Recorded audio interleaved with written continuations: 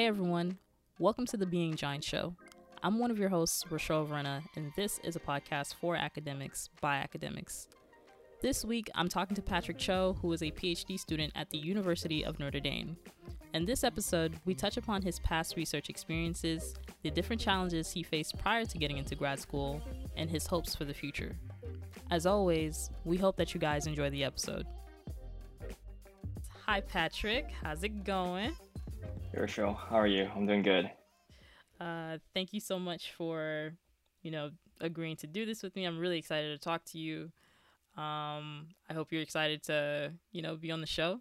I think you have a really unique background that a lot of our listeners might find interesting.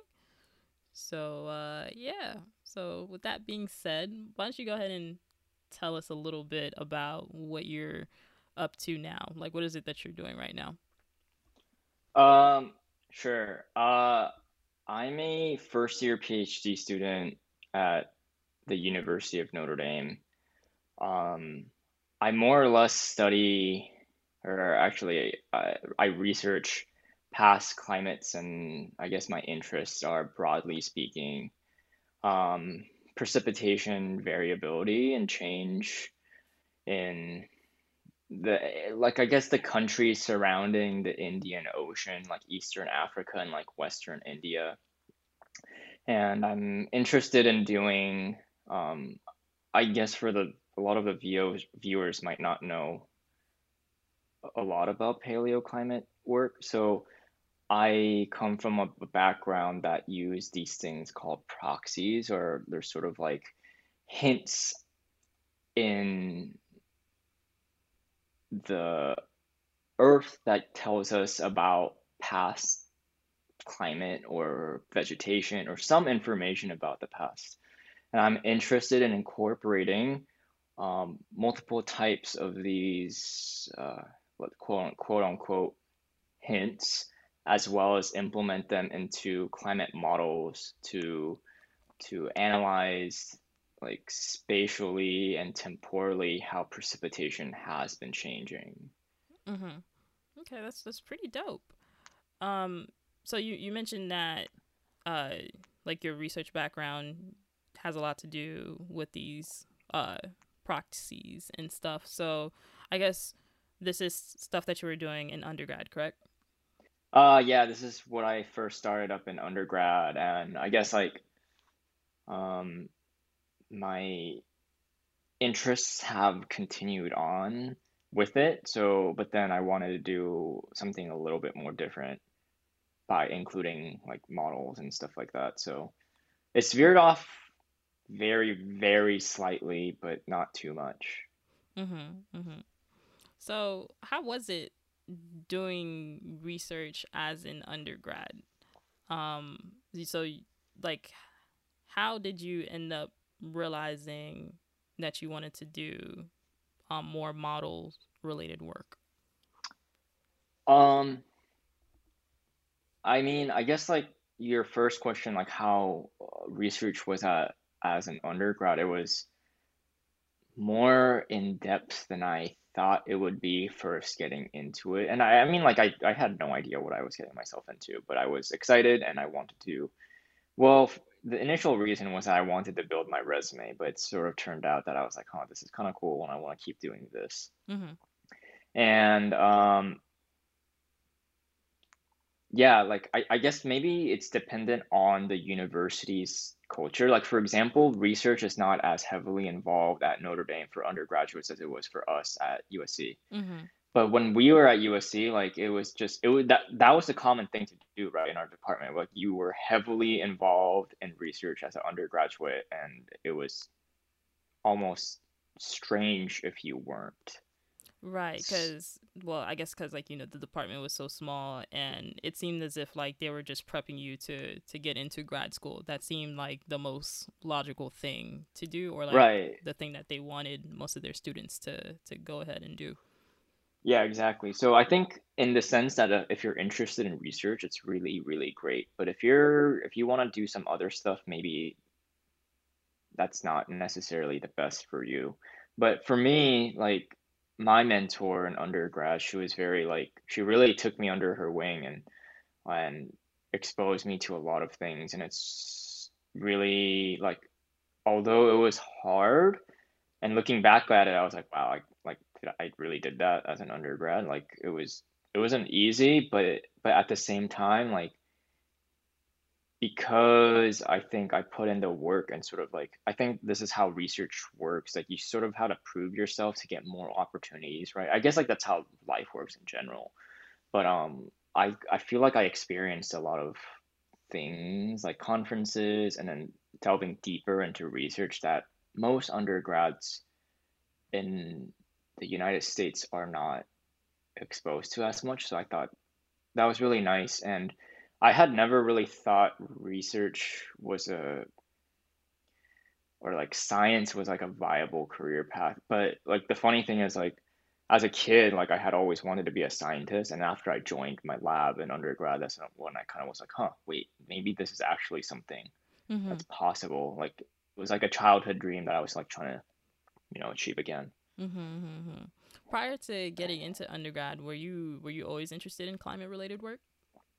It somewhat, I mean, like out of high school, I actually thought I was going to try to like become like a pianist. Like I don't even know if I've ever told you this, but Actually, I feel like I vaguely remember that. I think I even was trying to get you to play something for me, cause oh yeah, yeah, yeah, yeah, it's still not going to happen.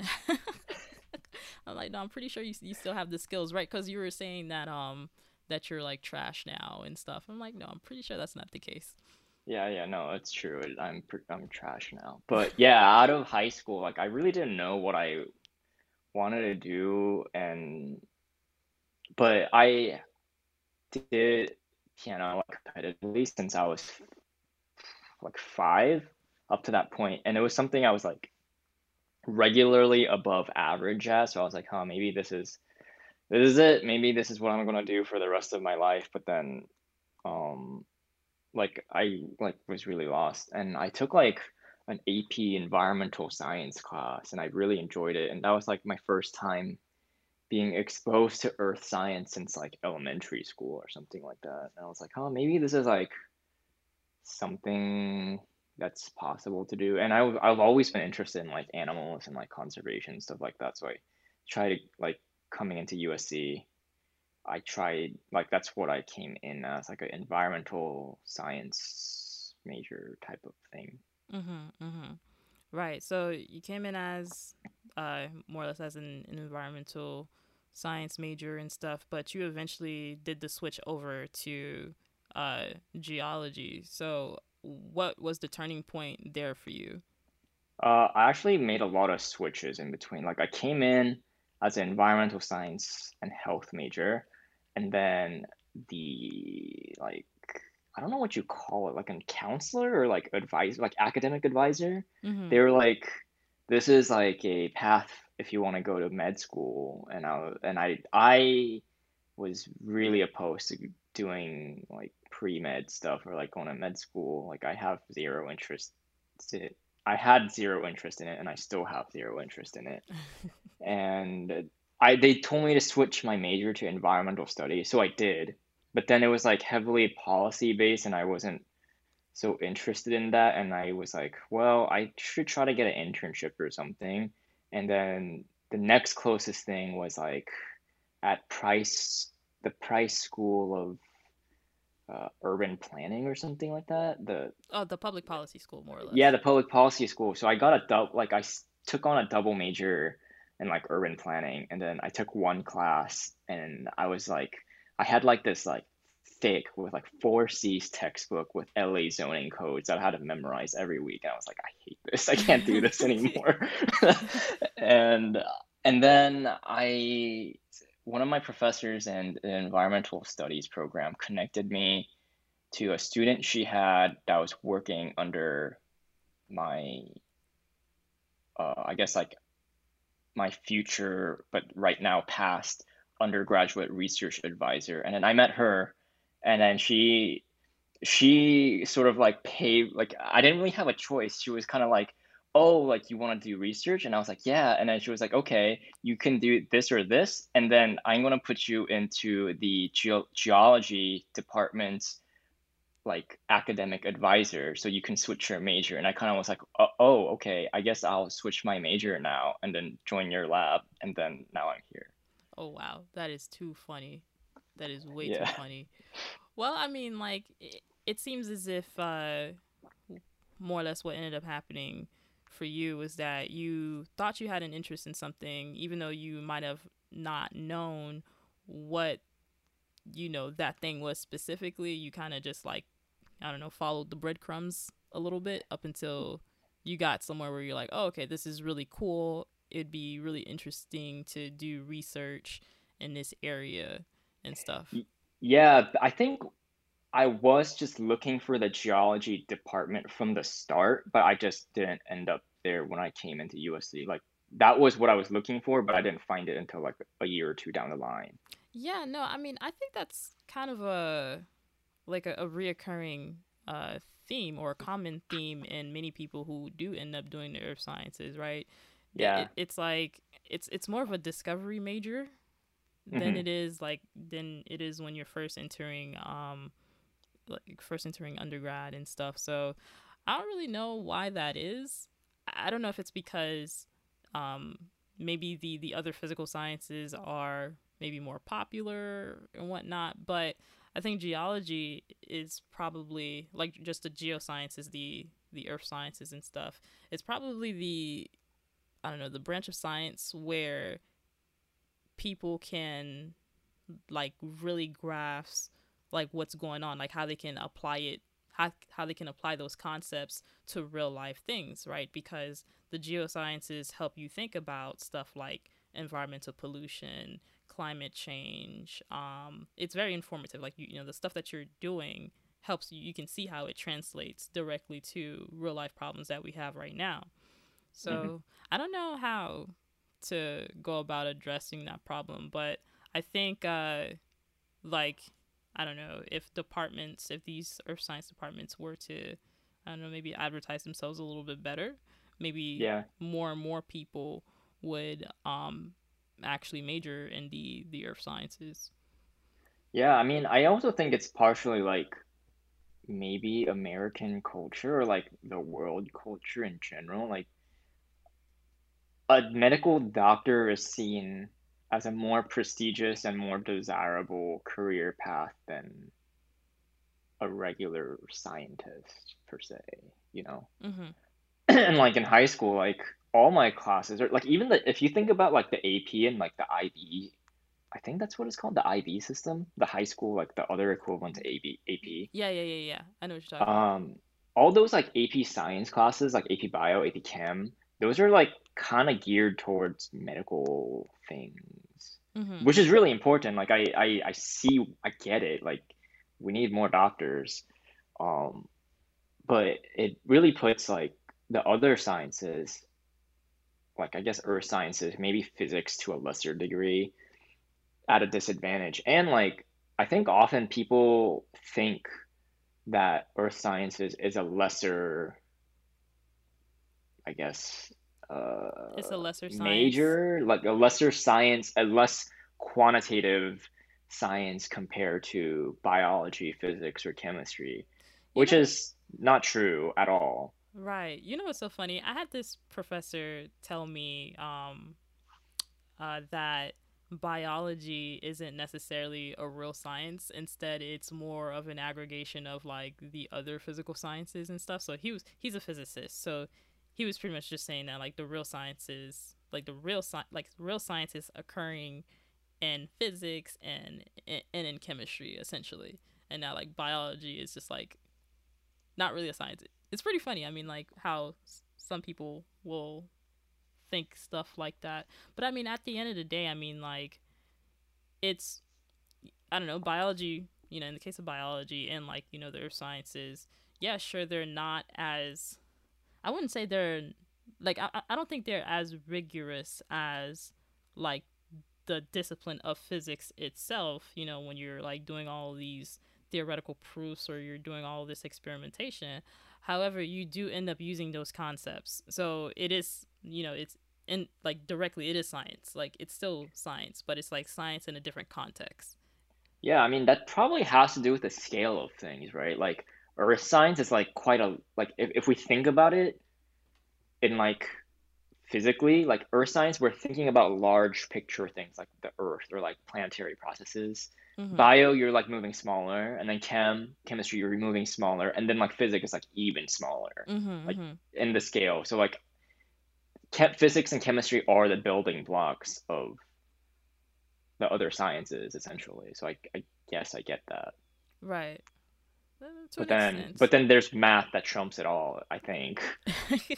Right, because it's like it's in everything. Yeah. It's in everything. That's crazy. Okay. So you pretty much in your undergrad experience, so you switched around a lot and you ultimately ended up doing a lot of research. Um, you mentioned that you attended conferences as well. So, how was it doing that as an undergrad? Because I feel like, it's one thing to be able to stay on top of your coursework and stuff, but to do the research and then also having to go ahead and present at conferences, I feel like that's a lot. So, how was Yeah. that experience like for you? Um, it was a lot. Well, I was very naive about it, I think. I was very ignorant. So like I guess I did like a school-wide conference once, and that was much more casual, and I really enjoyed it. And then I heard about like the larger national conferences like AGU, American Geophysical Union, and then GSA, I think Geographical Society of America. I think that's what it stands for. Something around that ballpark. I should know. I'm sorry that I don't remember off the top of my It's head right fine. You now. said GSA. I'm sure people will. Yeah. Yeah. Yeah, and I mean then like the stakes were higher, right? Like then we had all our research, our figures and whatever, and then like making a poster for it, like wow, like it was a grind. Like I was up many hours trying to get that perfect to the way that all the collaborators and my advisor want it to be, and that makes perfect sense, right? Mhm. Because now we're not at a university level like undergraduate only like sort of show and tell type thing anymore. Now we're with professionals, and like that's something I guess I really didn't understand. I kind of was like, oh, why is she bothering me about this? Like I have finals to deal with, but then like she wants me to get this done, and then I'd be up like 4 or 5 in the morning in our lounge like grinding away, and then but now looking back at it, like it makes perfect sense because it's not only my science but it's their science too, and this I wouldn't say the stakes are higher, but like we're surrounded by professionals now and we want to be professional about it, so everything needs to be as perfect as possible. So that was hard, but it Right. was a really good experience, and I loved it. Like it was super fun. Like I loved being there presenting like the 2 years of work I put into something. Like I was really proud of it, and then the fact that I got a lot of like positive feedback from scientists that I've read papers from and people I respect. It was like very rewarding, and I enjoyed it a lot. Mhm. Mhm. But it was hard to get there, but I think it was worth it. Mhm. I mean, essentially, I mean that type of grind, that type of yeah, that type of grind is essentially the training that they give you, right, as a Right. first or second year PhD student, right? Hmm. So Hmm. so like for you, I feel like being that you're in your first year of your PhD, I feel like because you've had that training already, it makes it, oh, I would imagine that it would make it a little bit easier for you to navigate early on while you're doing your PhD. Um, I'm not so sure. Like N- I don't know, Not sure. because I Well, feel like in the sense that I don't like I'm sure like what I went through in undergrad has prepared me to do this right now, like what I'm doing right now. mhm. But at the same time, I feel like the people who are doing the things I'm doing right now have had the same experience or more, even more of an experience, or like I guess like about the same level or like more than I had. You know what I mean? Because like by the time you're at the PhD, like you're doing PhD, like everyone's like have has had more or less quite a lot of research experience as an undergraduate. That's why they're here. Mm-hmm.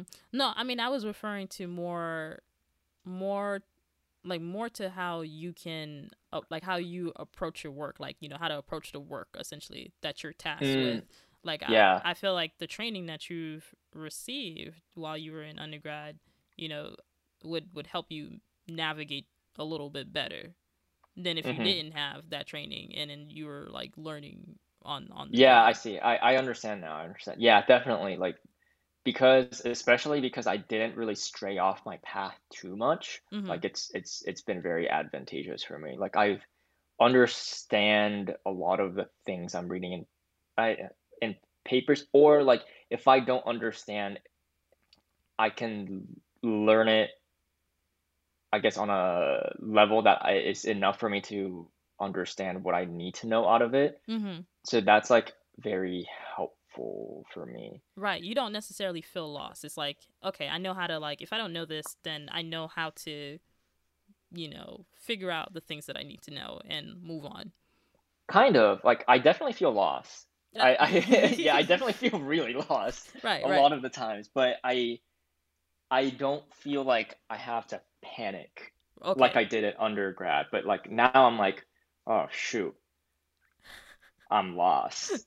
What do I do? And then I'll like kind of like think about it and be like, oh wait, I can do XYZ things, and then maybe it'll get me a little bit closer. And it often, more often than not, it gets me a little bit closer. And like that's sort of like I feel like the story of my first year in PhD right now. I'm like trying to pick at puzzle pieces. Mhm. Mhm.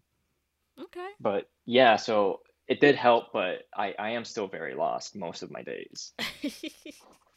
I mean, to be honest, I I mean, mean, that's the like, point right. I mean, that of is a the point. PhD. Yeah, I mean, I yeah, feel, but also, I mean, I feel like most people are lost in general, right? We're all just trying to figure yeah, out exactly. some stuff. We're following the breadcrumbs, but we're still, it's still a little fuzzy, still a little foggy Yeah, out there. exactly, exactly.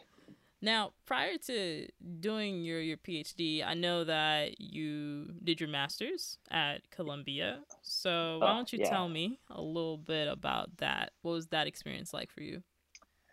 yeah. So, um, I say I have somewhat of a complicated.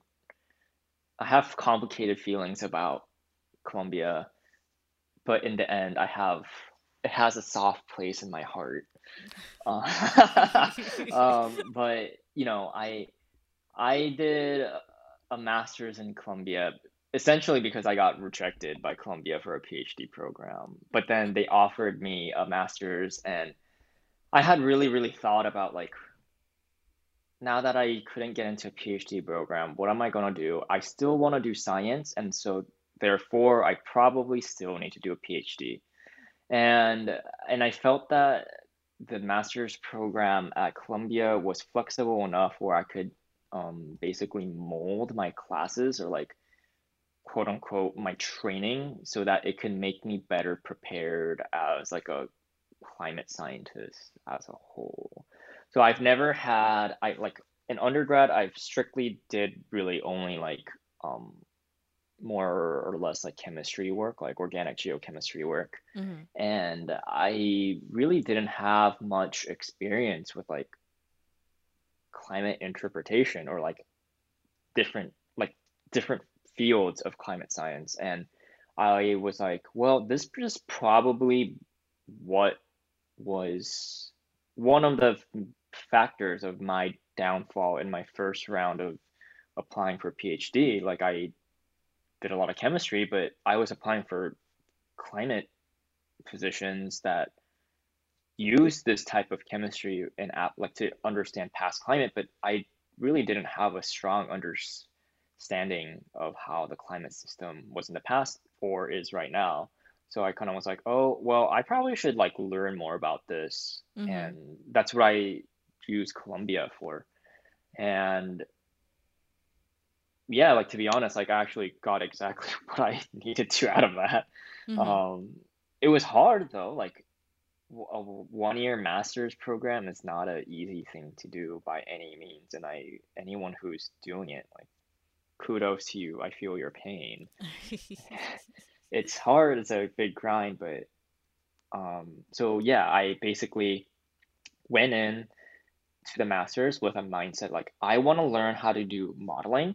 I want to learn how to use statistics, and I want to learn more about modern climate dynamics. And I was like really set on this, and like I didn't care about anything else, which probably is not a good thing to do because like Columbia offers a ton and they have experts in fields everywhere. But I was like so focused on this that I was like, well, I'm gonna take all these like coding classes and the statistics classes, and I did. And then by the time I was ending my program, I took on like some other like policy stuff that I was like, huh, since I'm here, like I'm about to leave, I should try this since like this is what this university is known for. And yeah, it was good.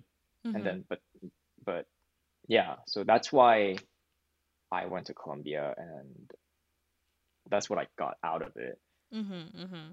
Well, I mean, like, I don't know. I feel like at times it's beneficial to focus on one thing, especially Hmm. if you know that you have an interest in that thing, right? You know, Right. if you know you haven't, this is where your interest is, then I think it makes decision making a lot easier for you. It was like, okay, you're gonna go in there and essentially you're gonna get what you need out of it, so that way you can get to a place where you're gonna be okay. You know, Exactly. right? Um, but I guess like I mean like I'm in general like a really stubborn person. I mean like you know this, like everyone knows this. So like I have like tunnel vision when it comes to these things. But I think what was really the best thing I took out of my experience from my master's program is that I learned more or less how big the world is. Mm-hmm. Mm-hmm. You know, like even though I was studying climate science, like my master's program was very unique. Like it wasn't just students from a earth sciences background that went into it. It was people who studied like French or like psychology or like business that were all had a common goal of wanting to learn more about the climate and then sort of make an impact. So Mm-hmm. that was like really that probably was the best. It was probably best for me as a human being because I was, I mean, like I can get close-minded sometimes, and this like really opened my eyes that like it's not just scientists that we need, but it's everybody that we need. And then the fact that all these students that came in from different backgrounds and was studying the level of graduate school climate science work they were doing at without a science background, that's like pretty amazing. Mm-hmm. Not Mm-hmm. to mention that some students were like international and like the English is like not their first language and they're doing this at a grad school graduate level. I'm just like now thinking back to it, I'm like, holy moly, you guys are crazy. Yeah. Yeah, no, right? Because I mean, you're what? Yeah, no. When you go ahead and you do your masters, it's like you're with the big boys now, right? And Yeah. anything that you don't know, like the prerequisites and stuff, they're not gonna take the time to teach you these things. Nah, you gotta figure it out on your own. You're like, Yeah, well, you gotta. go figure it out. We're gonna go anyway. So like, all right. Yeah, so like if you need to learn linear algebra, well, guess what? You're gonna learn linear algebra. Exactly. That's crazy. So no, but it's very I think it's very inspiring when you are taking courses with individuals who whose backgrounds are not specialized in this thing, right? Because it shows you Right. that hey, if you're interested in something, then you're gonna be able to do that thing. You know, Hmm. you're gonna make it work, no matter what is it that you have to do, whatever the obstacles are. You'll make it work. So that in itself is very inspiring. Exactly. Yeah. So you mentioned that your first go around at applying to graduate school, you didn't get into Columbia um, for a PhD. So I was wondering if you could tell me a little bit about what your first round of applying to graduate school was like. Yeah, it was in like a word, it was foolish. I mean like yeah, I had like thought in my head like wow, like I did so much work, like I did all these great things, like I in my own mind, like Mhm. reflecting back on it now, I'm like wow, like what an ignorant child I was. But basically, like, I had a mindset, and perhaps it was like it's a result of my upbringing and like the culture I'm from. But basically, I felt like I did quite a lot as an undergrad, and I was told by, people around me that, like, people I respected that I was like quite good. So I felt like I was encouraged to apply to like quite high tier institutions. Mhm. And I foolishly only applied to like very high tier institution. And my mindset was that if I'm going to commit to something for 5 to 6, or I hope not 7 years, I want to be doing it at the best Right. possible place and somewhere where I feel like I want to be at. And I still agree with that mindset to a certain degree. Mhm. But Mhm. what I didn't know at that time was like I think I was still way too immature to do a PhD program, and like I didn't have enough like knowledge about the rest of like the climate science world to like be able to do any like come up with any like interesting questions, or like be able to connect dots between different fields and apply it to my own research. Like I definitely did not have those skills, and that's probably what the PIs I applied to recognize, and I totally understand that now. Mhm. So Mhm. basically, I only applied to like how many schools did I apply to? Maybe like I don't know, 7, 8 schools, and basically I got like shot down by everyone, or maybe I made it like quite far in, but I don't know. And like the process of applying is like you find some researcher you're interested in at a university, and like you read up on their papers, you send them emails if they're looking for PhD students, and hopefully they'll reply, and then you can think about research or like interests you have, right? Mhm.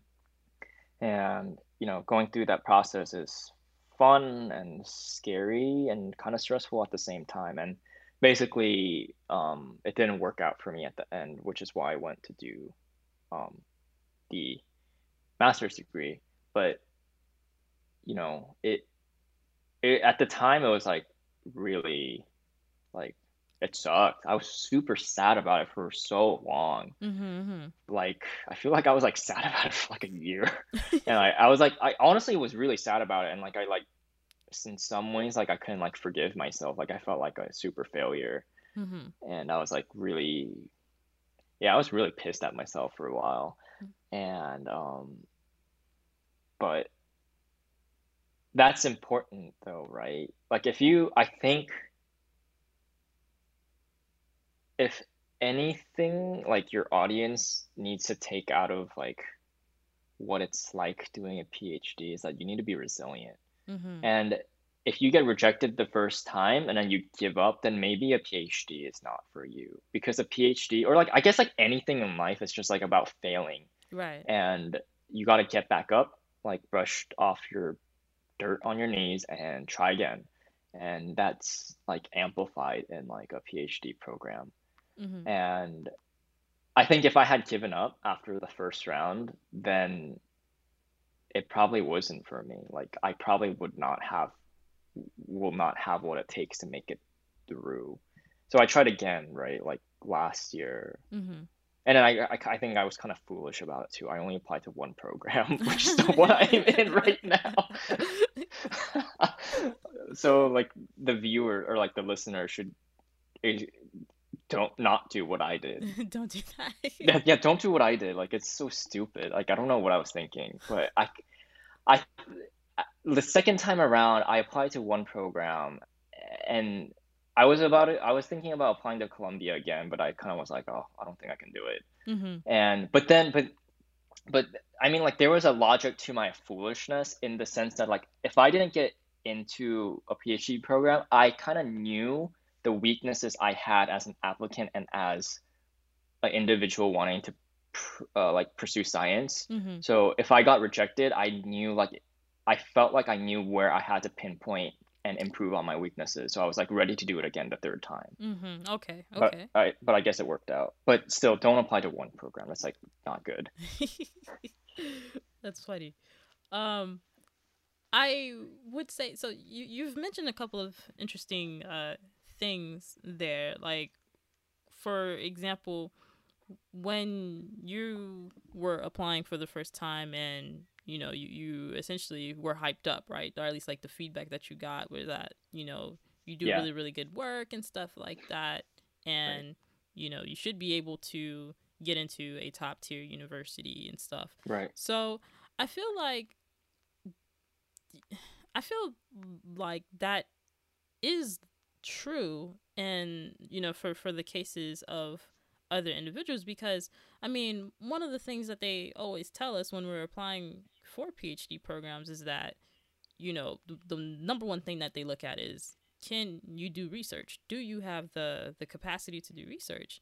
Hmm. And the fact that you did it for for like 2 years, and you didn't just work out of someone's lab, like you went to conferences, you presented at conferences and stuff. So on paper, I would say that you were more than qualified to get into a PhD program Yeah. when you were coming out of undergrad.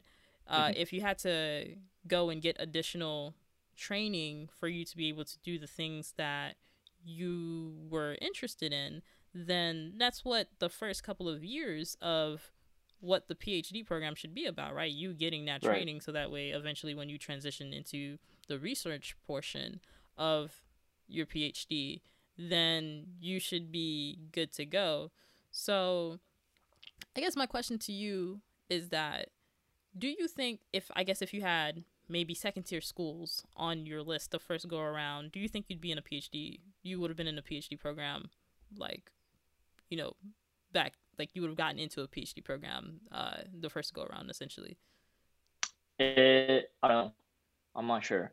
Not sure. I think another like downfall of my first round of PhD was like I was so focused on doing one thing. Like I don't again like my issue with like tunnel vision. Like I had a research idea and I was like proposing it to different people and I only wanted to do that one thing, which like greatly like Okay. narrowed my like ability to like or like narrowed my options, right? I see. Like only certain people can do certain things. Mhm. And because my field is so small already, there's only like a handful of options I have, Mhm. right?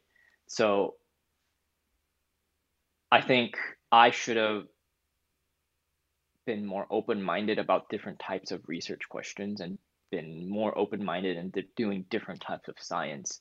And and ultimately like like now thinking about it, like it doesn't matter where you do like maybe that's like that's a hard I don't know what I'm trying to say. I guess what I'm trying to say is like first rate, second rate university, I get it doesn't necessarily matter. It really does. What really matters is like who you're doing your research under, Mhm. how much opportunity do you have under that person to do what you want to do? And if you can't necessarily do it, how close can you get to it? And if you are able to do what you want to do, are there people around you that can help you do what you want to do? Mhm. And more like oftentimes, like I guess like higher tier universities has more of those resources. Right. Not to say that a lower tier university might not, but it's like I mean, like tier system is like a somewhat vague system. It's like really based off of like how long the school existed, right? Mhm. Mhm. But yeah, so I those are the benefits of going to a higher tier institution. Mhm. But it's not to say that your degree is any worth any less or your science is worth any less. Mhm. Mhm. Okay. No, to be honest with you, I'm not sure if I knew that um during the first go around that you essentially were proposing a specific research question that you were interested in. I don't think Yeah, I like knew that. wrote oh really? I Yeah. like wrote up like a NSF like that like GRFP thing Mhm. and then like I guess like the people around me were like, wow, this is like a good idea. And I felt like, huh, maybe this is a good idea. And Mm-hmm. then, yeah, maybe I just like, I mean, like I always say this, but I definitely think like overconfidence is my biggest like downfall. And these are like clear examples of that. But I do think, although I have said that, um, like the quality of your science like doesn't like whatever institution you go to, like the quality of your science doesn't like it doesn't like mean anything, right? But I have noticed, and then like I think this is like something you can notice by like looking at people's CVs at like big tier universities. But if you do want to become like a faculty at like a higher tier institution, if you look at a lot of the professors' CVs there, Mm-hmm. they all went to like a top 10, top 5 institution. And maybe that says something, but I don't know. I'm not there yet, so I don't know. Mm-hmm. But that is something I've noticed, and I feel like that's worth putting out there. I see. I see. Okay. And like people can do what they will with that information, but it's just something I have noticed. Mm-hmm. Okay, that's pretty interesting. Well, at this point in your PhD journey, you're in the middle of your first year, or is it the middle? No, still early on, right? Yeah, I'm What do about you? to finish my first semester. Okay, right. So this is your first semester. So at this point where you are right now, like, what would you say the experience has been like so far? Um,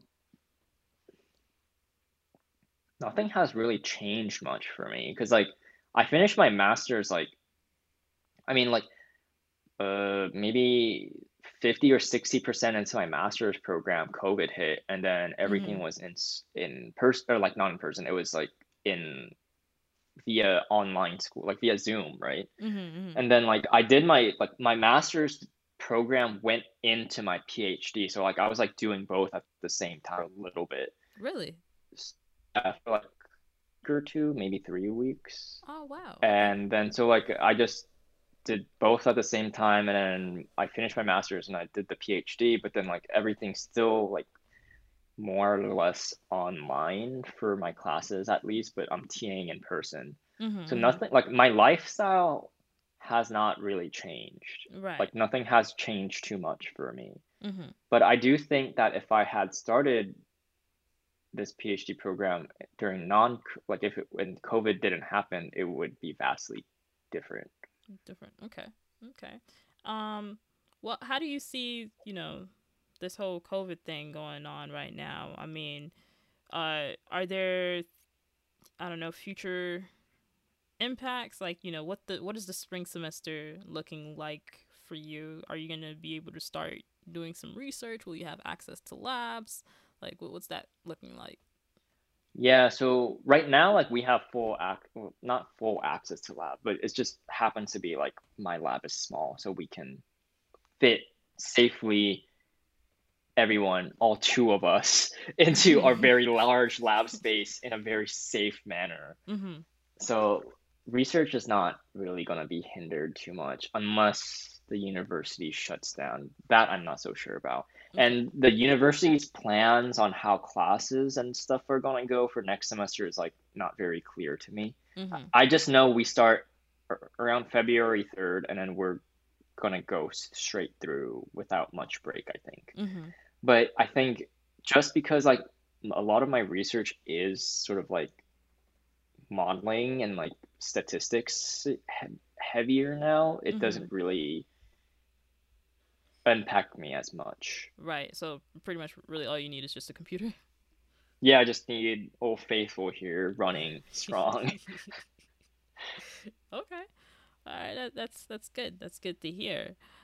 Well, what are you hoping that will come out of this experience? Like, what do you see? What are you hoping the end goal will be? I mean, I know 6 years is a long time, but at this point where you're at right now, what are you hoping that I don't know what position you're hoping to be in once you're finishing, like once you finish your PhD. Um, I hope to have a good relationship with my advisors. Like I actually I actually really mean like I don't mean as a joke, but like I think oftentimes like PhDs and their advisors like can have bad relationships by the end of the 5, 6 years. Mm-hmm. And one of my goals is to have end it off well and like keep in contact with them as humans, you know. Right, That's because that's that's that's number one. Um, I don't want any bad blood. mm-hmm. Number two, right now I'm in the mindset that I'm going to try to get a postdoctoral position after I finish my PhD. Okay. So I guess my goal is still quite research heavy, but I can't confidently say I want to become a faculty at a university. I feel like that's like such a hard life, and I'm kind of like, and I'm sure by the end of it, I'm gonna be like, I want to stop grinding so much. So I mean, prior to like coming into the PhD, I was looking for jobs, so I've seen like what's out there a little bit, Mm-hmm. and I think there's a lot of cool stuff going on in the climate field that's not related to research, but still requires lots of research like background. Right. So I'll probably be applying to those types of positions and like a postdoctoral position, Mm-hmm. or like some research scientist position at like a university or like a national lab or something like that. Mm-hmm. Okay. I see. So that's what I'm aiming for. So I'm gonna do my best to try to publish as much as possible, or like, and try to do, I guess, quote unquote, good research. Mm-hmm. Okay, that's good. To comment on your I guess your priority number one with maintaining a good relationship with your advisors. I think that's very important. It's a Yeah. good thing that's like it's one of your priorities because once you're done with your PhD, right? I mean, you Hmm. still need these individuals. They still have to write letters of recommendations for you and like who better to Right. write you a letter, than someone who's supervised your work for 5, 6, 7 years. So it's really important. And the fact that you're going to be dealing with this person for that period of time, it's like, okay, you got to figure out how to make things work with them. You got to figure out how to communicate with them because if not, then, PhD experience might turn into a miserable one. So, Yeah, exactly. And like the other thing is like the whole like grad school or like PhD like application and like acceptance thing is like a very strange concept, right? mm-hmm. Like you exchange emails one or two times, you meet with that person maybe once, and then like you're like, all right, we're gonna commit to each other for like 5 to 6 years of our lives, and that's like, whoa, that's weird. That's like a weird thing, It's kind of a marriage. and yeah, exactly. It's like, but then like a relationship between a PhD advisor and a student is like a very complicated relationship, right? It's mm-hmm. like PhD, like faculty are not necessarily trained on how to advise students. They're there to research, produce work, and teach on the side, more or less, right? Mm-hmm. So oftentimes advisors are not the best advisors, and oftentimes advisors are still learning how to advise. And a lot of that is, you know, the PhD student needs to take one for the team. Not to say there are bad advisors out there. There are a ton of bad advisors out there, but those that are good and are struggling, like we have to remember that these are people too and trying to learn. Mm-hmm.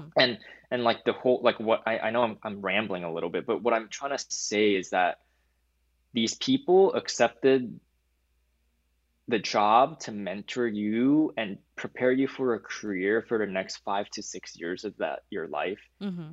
And that's not something I think we should be taking for granted because it's a huge commitment on their part and it's a huge commitment in our part. So it is being a PhD student in itself is a huge privilege. And I think that's something I will have to keep remembering, and then knowing that these people that have accepted me to this university saw potential in me and are willing to take the risk on trying to do something with me. And that's like not a common thing, I think. Although it's common in the world of academia, that's like the norm. Mm-hmm. In like society, that's like not a common thing, you know? Mm-hmm. And that's something I think that needs to be really appreciated. Okay. Well, makes perfect sense to me. Makes great deal amount of sense to me. When you put it that way, it definitely makes you realize that it's not just the research that's important, but it's also, It's probably the human relationship that is the most important, or yeah, else like that will in turn like affect your research. yeah, for sure. Because if you're not in a, if you're not a good, if you're not in a good place, right, with the human aspect, then that definitely will trickle into your work. And next thing you know, then things get even more complicated, right? Because you Yeah. can't move forward and you're gonna be stagnant in a way. Yep. But me knowing you, I know your work ethic. I know you work hard.